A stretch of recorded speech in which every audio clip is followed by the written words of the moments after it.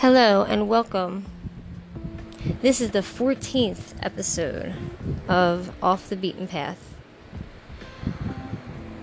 So I was on a hiatus, I guess you could say.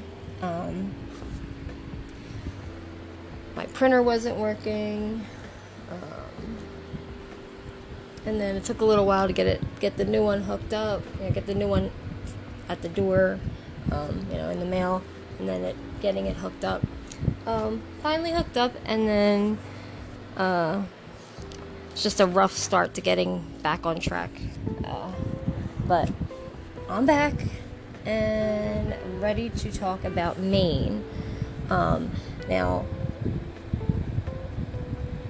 when I get off track, it's really hard for me to get back on track. So that's why, I could have started this back up again, sooner, but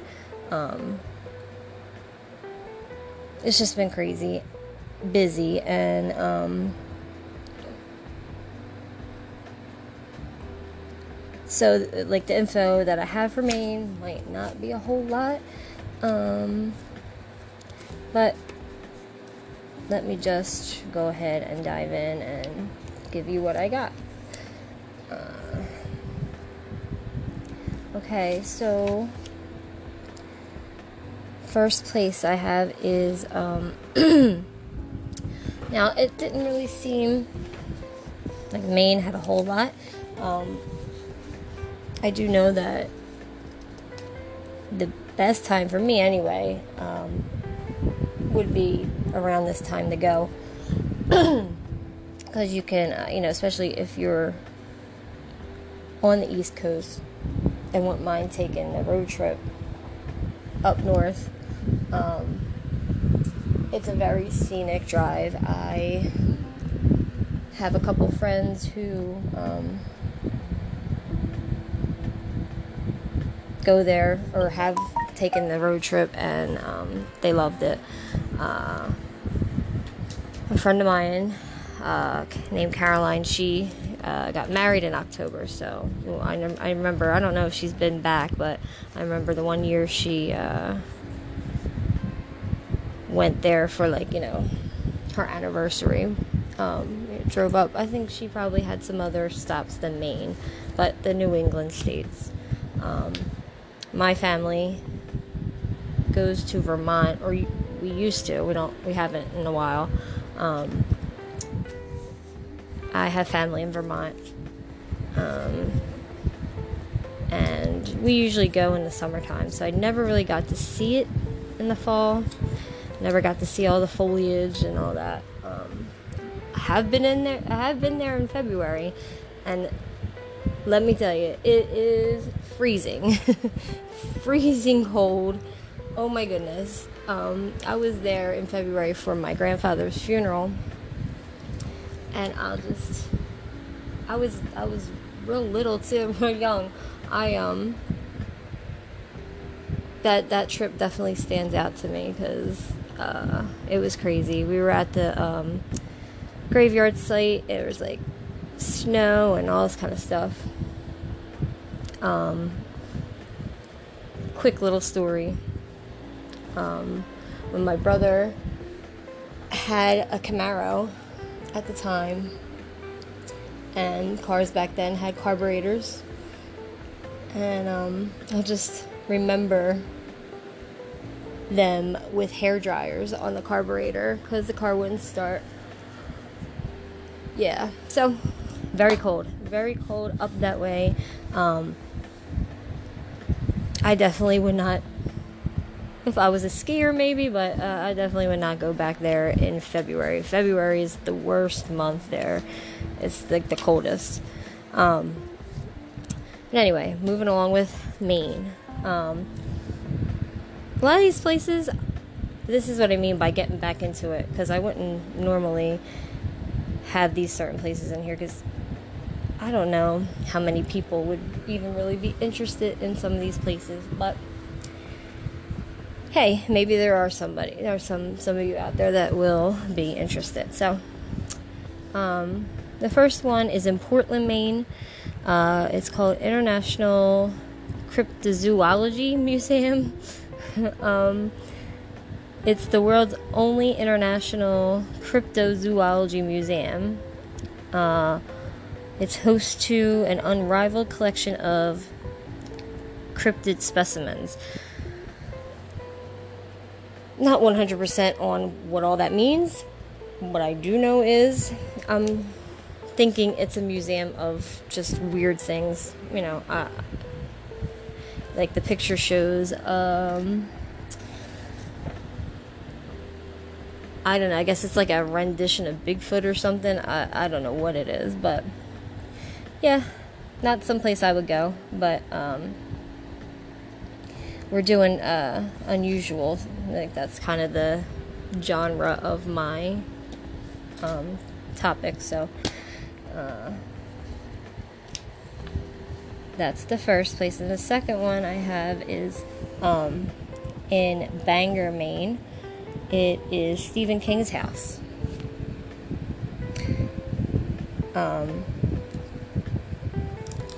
This I would definitely go see. I like horror, and I'm also a writer.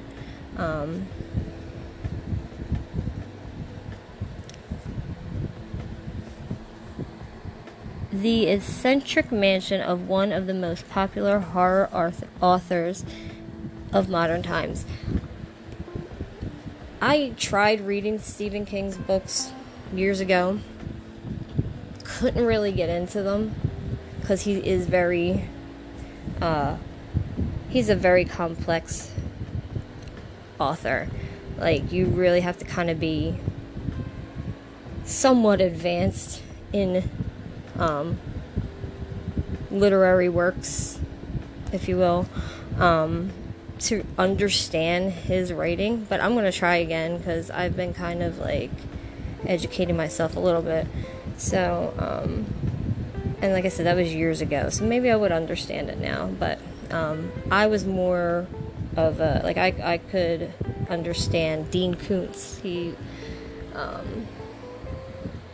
I read a couple of his books, and he's not as complex as Stephen King. A little bit easier to understand. So I think I'm going to give Stephen King another try, especially in lieu of the Halloween season. Just haven't figured out what book to start with. So if anybody out there listening has any suggestions for me, any good books that they read, you can actually leave a message on this, on any one of my podcasts. Like, I think you could actually text me messages. I don't know how it works exactly. I'm pretty new to this, but I do know that there should be, when you're listening, like an option to send a message or something. So yeah, definitely something I would go see. Third one is, and I'm going to talk a little bit more about Stephen King's house by the end of this podcast. It's like, I printed out a list of places, but I'm highlighting this one. So I'll be back to talk about that. Third one is in York, Maine. It's the York Witch Grave, the grave of Mary Nassen. I'm assuming, because like I said, I didn't really, delve into too much research on these places, but I wanted to get some info out to you guys. So, but I'm guessing she was a person who was thought to be a witch, or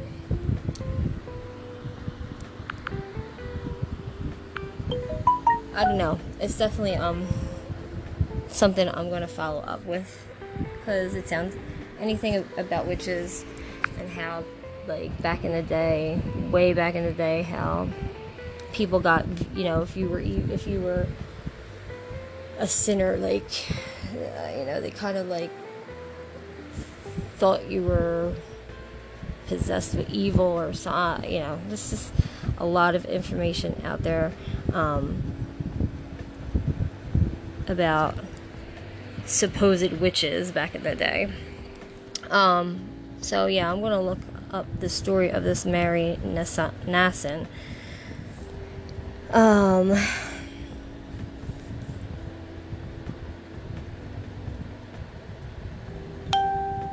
Okay, so the next one is Freeport, Maine. The desert of Maine. Tiny patch of arid sand sits in one of the greenest states in the Union. So I guess looks like a desert. I don't know, from the picture that's what it seems to me. Moving on. In York, Maine, there's this bridge called the Wiggly Bridge. It'd be a daring thing to cross over. It's a walking bridge, but it's over water, and I guess it wiggles. From the name, that's just totally going by the name alone. I'm guessing it wiggles. Okay, so next one. Not really too much info on that one. Pet Cemetery. That's in Hancock, Maine. So, Stephen King's book, Pet Cemetery, there is, and I always did know this, there is an actual pet cemetery in Maine where, I don't know how close his house is to that, or, but, I guess this pet cemetery is what gave him his inspiration for that book. It's kind of like me. Like, I need to be outdoors to kind of be inspired for my writing too. Like, I forget the name of it. He has another book. Oh, I think it's The Shining. Where he was staying at a hotel, and I don't know the whole story behind it, but this hotel gave him this inspiration for that book. It's said to be a haunted hotel and all that kind of stuff. So,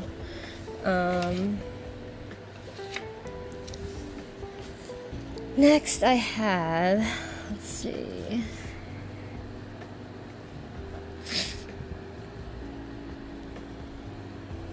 Just like another bridge. It is, this one don't say where exactly it is. It's called Penobscot Narrows Bridge and Observatory. It's the first bridge observation tower in the U.S. and it offers spectacular views of Maine. I guess that'd be a good place to go and take in the scenic foliage.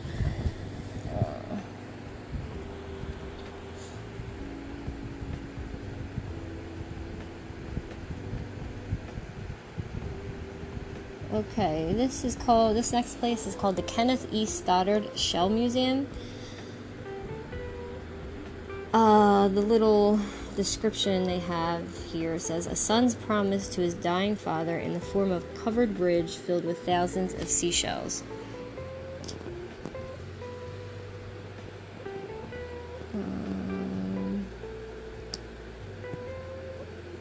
Yeah, they seem to have like a lot of bridges, covered bridges. I think there was even, I'm not 100% sure, so any movie buffs out there, I'm not trying to be exact here, but I think Bridges of Madison County, I think that movie, I've never seen it, but I think that movie was filmed in the New England states somewhere. Yeah, so it looks like they have a lot of historic bridges, which is kind of neat. This bridge, let's see.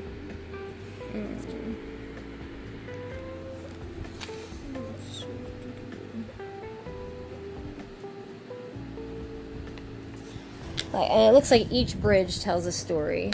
The Artist's Bridge, and Newry, Maine. After this artist died, it doesn't give the artist's name. But after this artist died, the covered bridge still calls to mind the plein air painter. Oh. Okay, so I don't know what the big deal is about that. I guess if you love art, that would be a big deal to you. There's I'm trying to see what the name of this place is.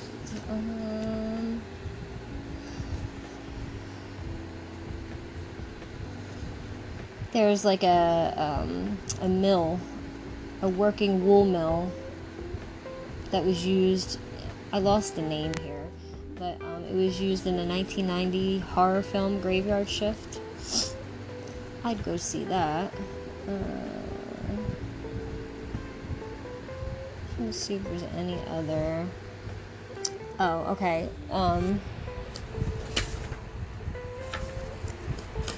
Bubble Rock, Mount Desert, Maine. It's a precarious balanced rock that perches on the edge of a cliff. It was created tens of thousands of years ago by glacial erosion. Oh my god, I bet people go to this, go on a hike to this rock, and I bet you they take all kinds of pictures standing on it. It is literally this big rock. It looks like a big rock hanging off the cliff, it could fall off any minute.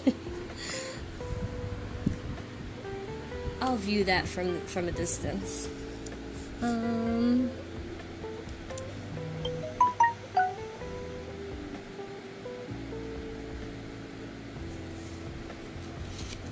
Just trying to see if there's any other interesting places.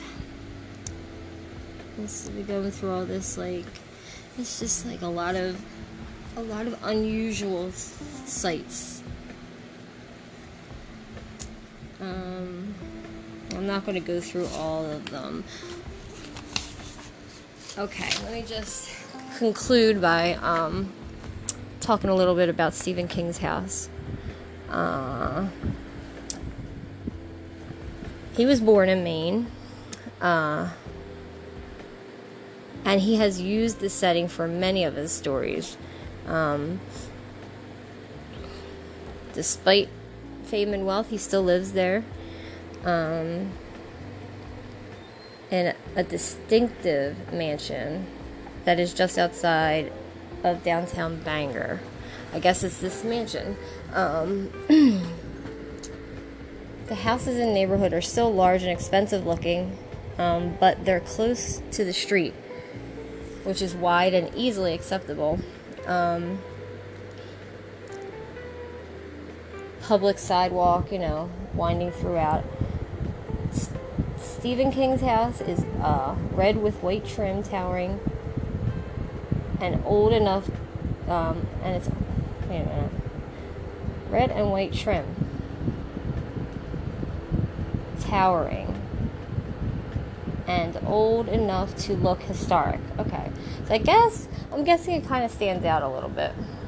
It's like a normal residential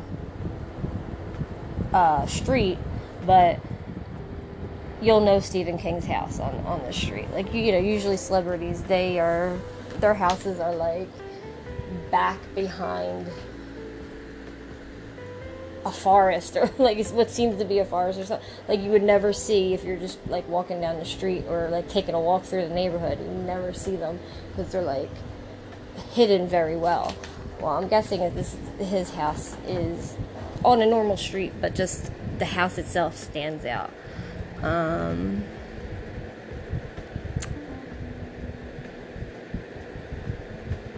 Yeah, it's in full view of the street, not hidden like most celebrities. I think there's some celebrities that do actually live on regular residential streets, but you'll see iron wrought fences like high walls and stuff like that. But it doesn't seem like Stephen King's house is like that.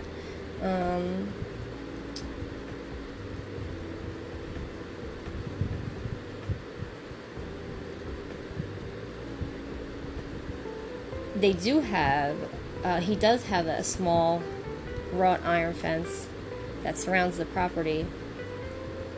But as I said, it's small. It's not like it's trying to cover anything up.